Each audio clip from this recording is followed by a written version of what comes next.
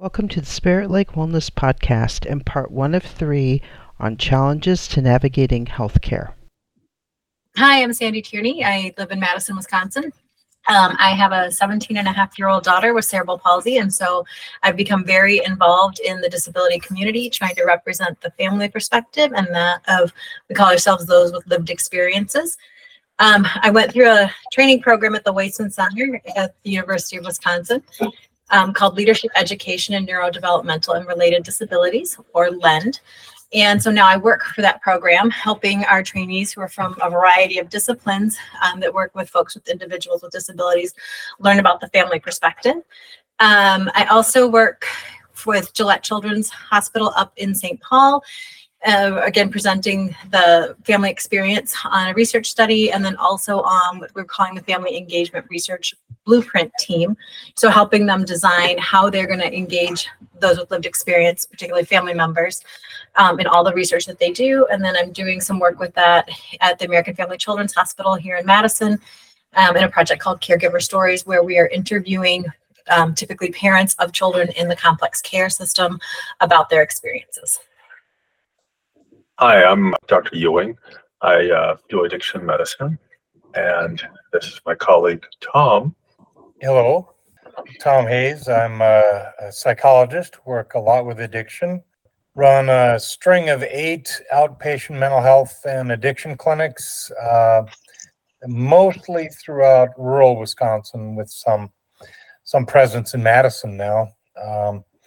And we do a lot of DBT, dialectical behavior training seminars now, and we are doing training in the Wisconsin correctional system for juvenile justice and the Georgia correctional system for juvenile justice, setting up programs that ultimately can change the course of youth's lives into a productive direction. So excited about today, just because I'm so used to navigating the various hurdles and layers of bureaucracy in our healthcare system, and can't wait to hear how the perspective from other places.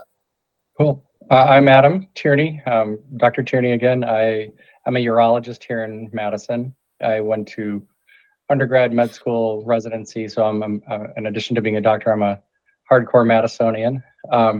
Married to Sandy, and I practice at SSM Health, do surgeries at St. Mary's. My specialty is involved in, primary surgical treatment of, people's acute problems like their urinary issues or bladder cancer or prostate cancer. But outside of that, starting about 2 years ago, I wouldn't necessarily say burnout, but we were being just inundated with all the patients that came from 3 of my 5 partners leaving the practice within 9 months, and so there's 2 of us taking on a huge load. And then this was during the middle of COVID, and when I saw the end of that when I saw the end of the COVID crisis getting better, I said, you know what, I'm going to make a little bit of change, not a huge change, but I'm going to take a day off a week. And the day off a week was with the intent of doing not golf or binge watching Netflix, but although I've done a couple of those too, but more trying to get out into community. I see what Sandy does with the community, and I used to be, I think, more involved. So I started doing volunteer work with the Specialty Care Free Clinic, which it used to be called, I can't even remember what it's called. What was it? It was called Specialist. We got rid of that name.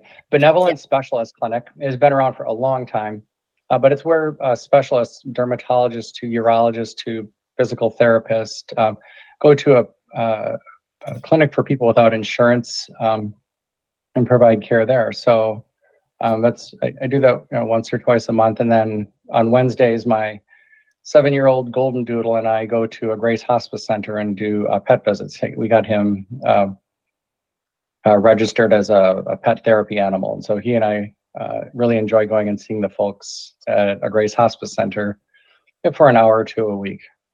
In addition to that, I'm, dad and hopefully a decent neighbor. And that's what I do. So yeah, it's interesting the way that the healthcare system has evolved. It seems like there's more bureaucracy, more paperwork, and it almost seems that the object is to produce documentation and fill out forms, way more than actually taking care of people. And I don't see any end in sight. But go ahead. I was going to say, yeah, there's a kind of a famous graph. It's now old. It's, maybe 8 or 10 years old, where they plot the rise in the number of physicians, in the United States, and then they plot the rise of hospital administrators. And well, there's either a steady line or fairly steady state of physicians and advanced practitioners taking up part of that. The rate of administrative growth from 83 to, I think it was 2003, was exponential. And so, yeah, that brings to mind that it wasn't, it's easy to blame the administrators, but it may be a symptom of, something larger we can talk about too, rather than the administrators causing the problem. The fact that there are so many may be a sign of something deeper. Why do we feel the need to even do all this paperwork? What's behind that? So one of the things that we run into, Sandy might be able to address this, is when a family has a child that is disabled, it's almost like it causes a certain amount of disability to the whole family. It occupies almost the entire family resources, and very often that's not enough. How do people navigate that? That really varies a lot on what connections and resources they have access to. I think depending on when you find out that your child has a disability or is at least not developing as expected, and who refers you to what and how all that happens. So it's very variable based on different family situations. And I think that's one of the things that I keep getting frustrated with, is it shouldn't be that it matters who you know or who you are. It should be across the board. So yeah, a lot of the family navigation pieces happen. I learn a lot from other families. One of the places I learn the most is actually in a waiting room with another family, where you strike up a conversation and you learn something.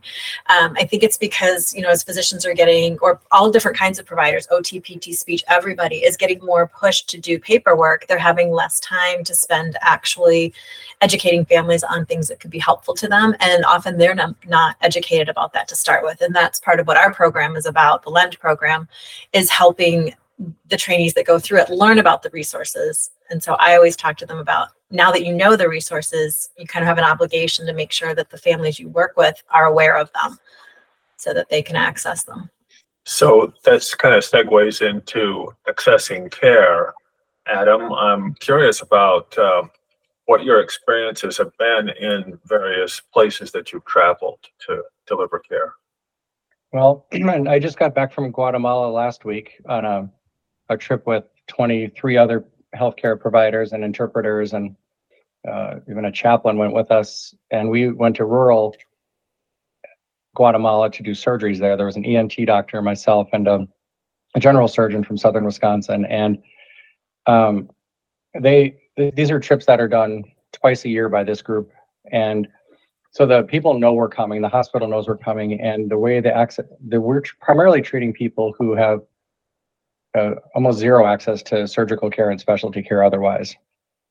It's the infrastructure for medicine is fairly poor in rural Guatemala, and their technology is nothing like ours. So what I saw for access was there was actually community leaders, volunteers, who would kind of know that we were coming and scour doctors' offices in rural Guatemala and other areas to come up with patients. And then one of these leaders would actually bring 4 or 5 of them with them, like on buses or in a car.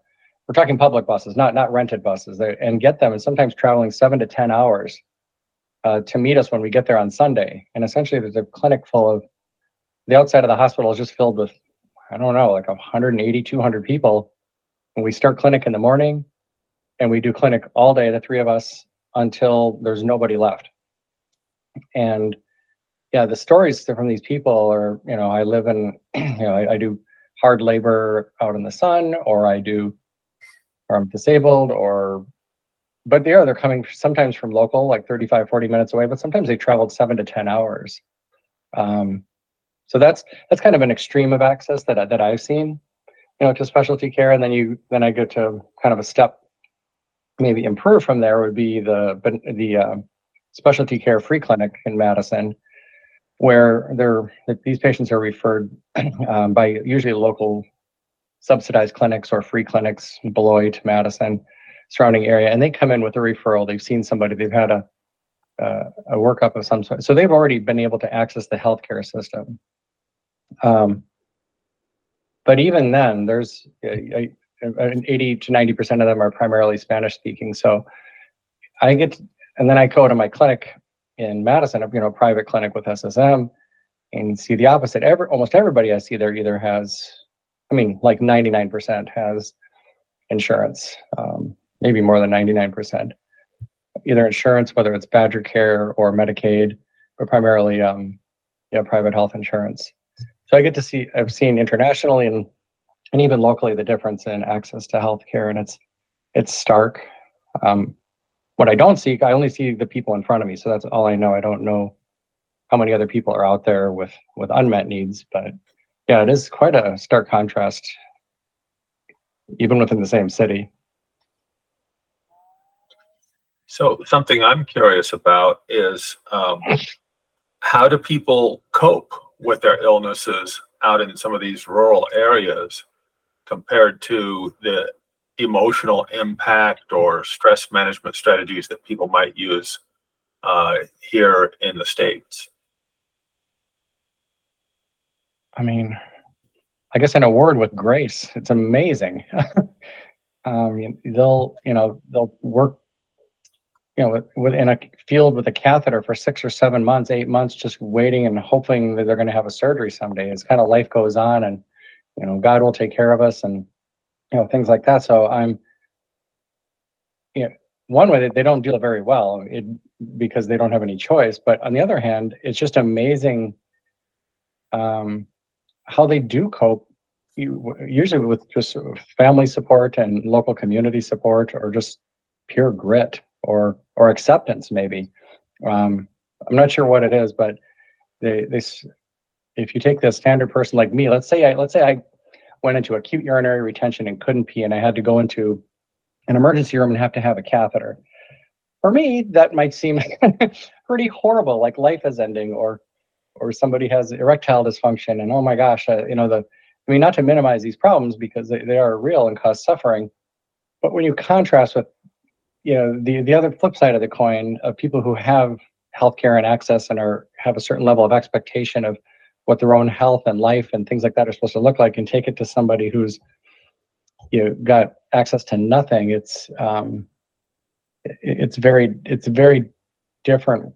The word coping is very different. They cope in an entirely different way, I would say. How would I say that? I would say that here we cope by trying to find the best specialist and the best person that we can get into. There, it's how am I going to get through today and tomorrow? It's much more here and present coping. So I'm kind of curious about what would the number one thing we might be able to do here for patients to decrease the amount of stress they experience from illnesses. I don't know. Do you have any thoughts on that, Sandy, or is that for me or Tom? I'm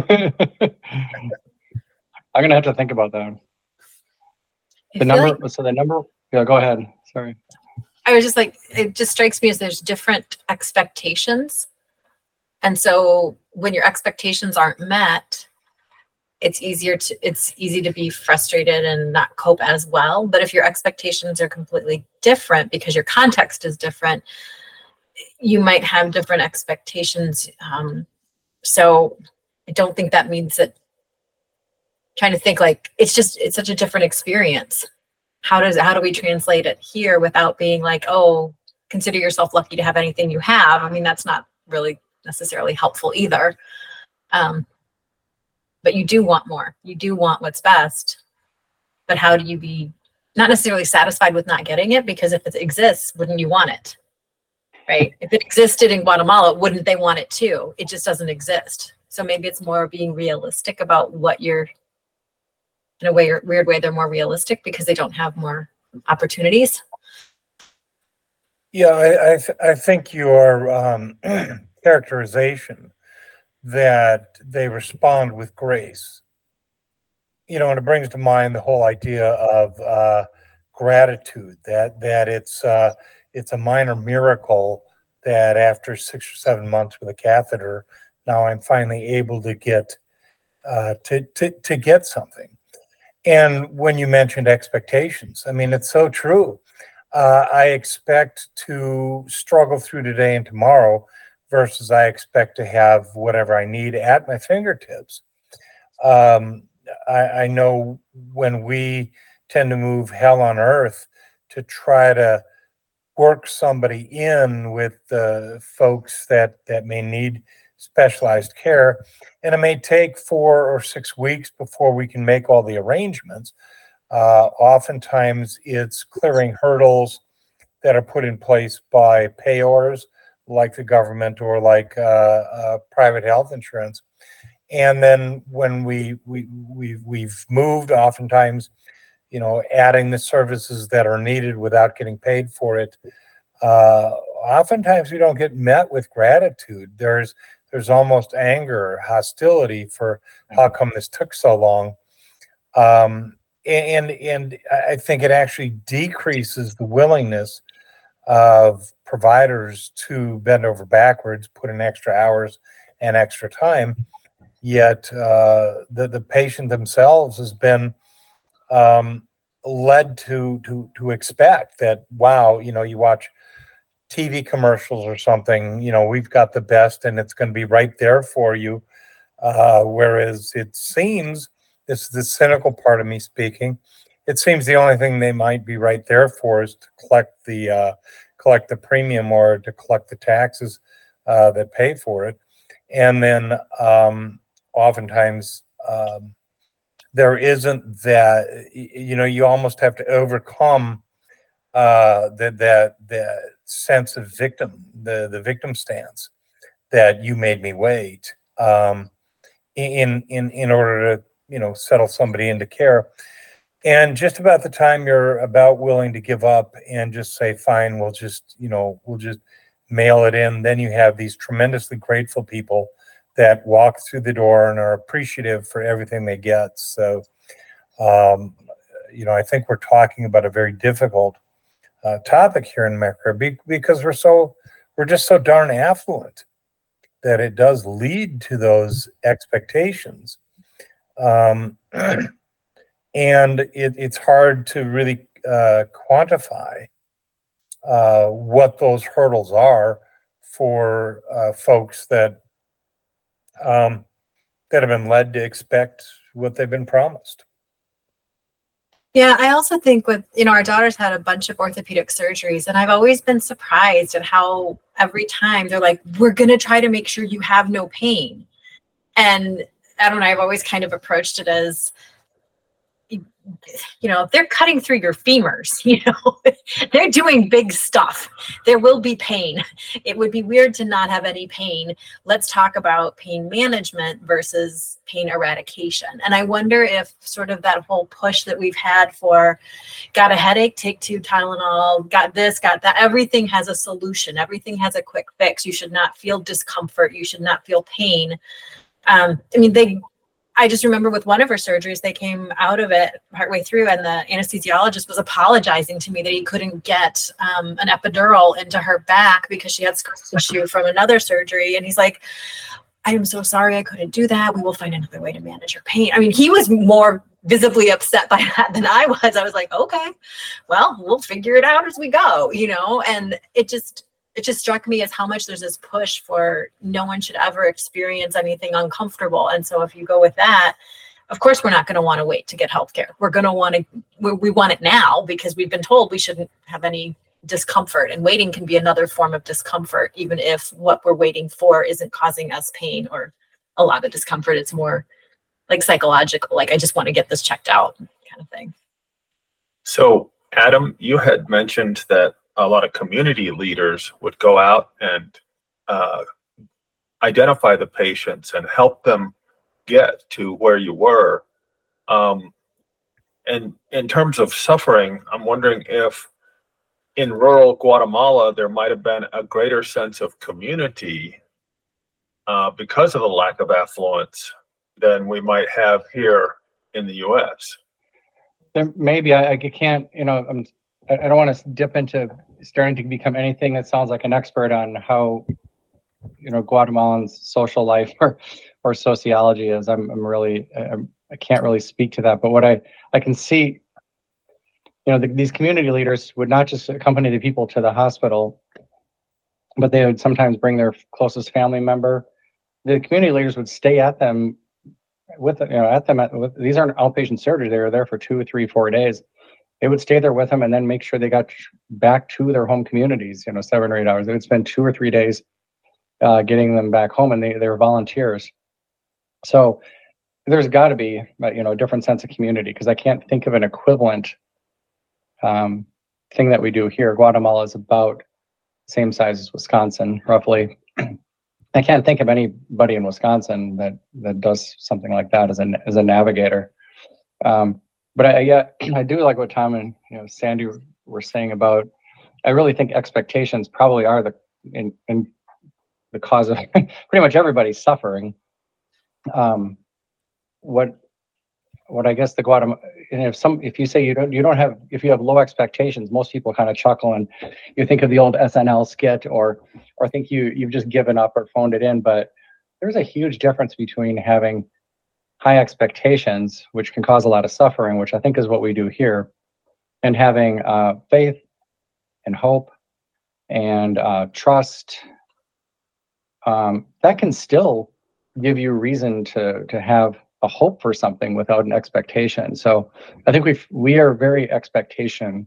And I think part of that in the healthcare system is, once we monetized everything, once we, give a CPT code and an ICD-10 code to everything and widgetized everything we do and then monetized on it, medicine became more transactional, where it used to be, the main business of healthcare was trust, trust and faith and hope. And I think now that there's money being exchanged, like Tom was saying, somebody collecting their premium or whatever, or when I went to the hospital to have a hernia surgery earlier this year, before I even had the surgery, they asked for like $2,500 up front because that's the co-insurance. Once you have that transactional state, you start to maybe conflate that with other things like, I don't know, buying a car or getting waited on in a restaurant, where you do have these expectations because I gave you money. And your original question, I think, John, was, what's the one thing we could do to change it? That's I'm like, oh yeah, how do you change a culture of people with high expectations? I have no idea, but I think one start could be, destroying this monetization of every little thing we do. And that gets back to the original, why do we document so much? Half of it's out of fear of being sued by these people with high expectations that aren't being met. And the other half is worried about making it look like you have fraud because you're billing for a service and you got to document you did it. So getting away from, getting more towards a nationalized health system, I think would do a big service to a lot of that expectation, where people would still have hope and faith in their system, but just not these unrealistic expectations that are possibly set by as an anchoring of, this is how much I paid to have this. I'm paying $1,500 a month for my health insurance. Yeah, I do kind of expect something. So anyway, that's kind of a long-winded take on it, but I think if you had going to more, not a point, taking money from people at a point, whether it's out of our taxes or whatever, but having more of a nationalized healthcare system, I think would help. Did Guatemala have a national health plan? Mm-hmm. And it wasn't enough. that's why we're there. I mean, if they had a great functioning national healthcare plan, we wouldn't have to go there. But so it's not perfect. I mean, yeah, I'm not saying it would be perfect, but it may change people's approach to their healthcare. I wonder if now that there's quite a few countries around the world that do have national health plans, there would be a possibility to actually look at what makes them successful, what are the challenges, and then how would that translate to our country, our culture, our expectations, and how could we make that work? Because I've heard, and I don't really totally know much about this, but I've heard that some countries, it's sort of like everybody only gets this and that's all there is as an option. And I've heard in other countries, you can purchase additional care if you choose, so that everybody gets a base minimum, but only those with more money can get higher. And that there's different ways of doing things. And like you're saying, in Guatemala, it wasn't enough, but what made it not enough? Was it, sort of the geography and how rural some areas are, and they couldn't get people out there to provide the services? Like, what are those factors? And then how can we consider that and design something that might work well in our country, our culture, our systems? My understanding is that in England, you're either with the National Health Service or you're on your own and you have your own insurance. And in Australia, there's the National Health Plan that everybody's in, and then you can get the additional services without losing the national benefit. But that's correct. So far, the insurance companies have been putting a great spin on what they call socialized medicine and death panels, and oh my gosh. I had heard that in England, when there was a shortage of dialysis units, that there were ethics panels that would decide who got dialysis and who didn't. And those are kind of scary things. But at the same time, even if you have no insurance, even if you're homeless, people show up at the ER and expect grade A #1 care, period. And it's amazing, actually. Well, that's kind of the strange lunacy. I mean, technically, since the 80s, we've had universal health care. In other words, their ERs can't turn somebody away for their inability to pay or whatnot. But then the second half of it, okay, so how does this get covered? How does it get paid for? That never got resolved. So now, healthcare organizations have to find ways of stealing from Peter to pay Paul. But I think, one of the things you say, one of the things I think we'd all agree on is there's just a dearth of providers, and it seems to be getting worse. There's fewer and fewer providers. I know we're always struggling to hire folks and then either train them or, cross our fingers and hope that they're really good at what they do. As you mentioned, you lose 3 colleagues in, 9 months. That you don't lose all the clients that go along with that. You don't lose all the patients. And so, you work more days, you work longer hours, you try to put that in. And I don't hear the push to increase training. I don't hear the push to expand our capacity. In our field, there's a lot of talk about diversity, equity, and inclusion. And if you look at practitioners, psychologists, and social workers and whatnot, one of the first things you realize is there are very few men. Are there any initiatives to try to get more men involved? Because that's a pretty important aspect, because I don't think it's strange to anybody that males tend to wait longer to get help, and therefore they may have, it's not universally true, of course, but they may have a more difficult time making necessary and needed change. So, but you never hear those things. How do we expand our capacity for more healthcare providers? How do we improve the statistical diversity that we should have? Those get hidden, and then you deal with all the different chunks of the pie.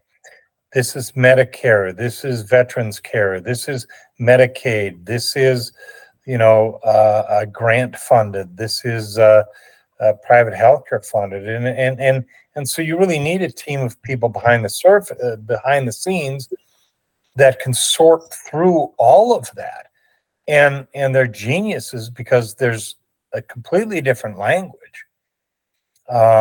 And so I need a better ICD-9 code because I know the person was hit by a vehicle, but you didn't specify which kind of vehicle it was. Wait a minute. What does that have to do with, repairing their pelvis? Well, and we don't know.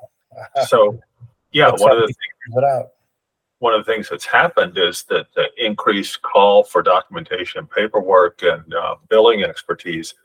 At one point, family physician would have on average about 5 to 7 employees behind the scenes working to be able to submit the bills and whatnot. And a lot of them just weren't making enough money to cover their expenses in their office, so they switched to becoming hospitalists.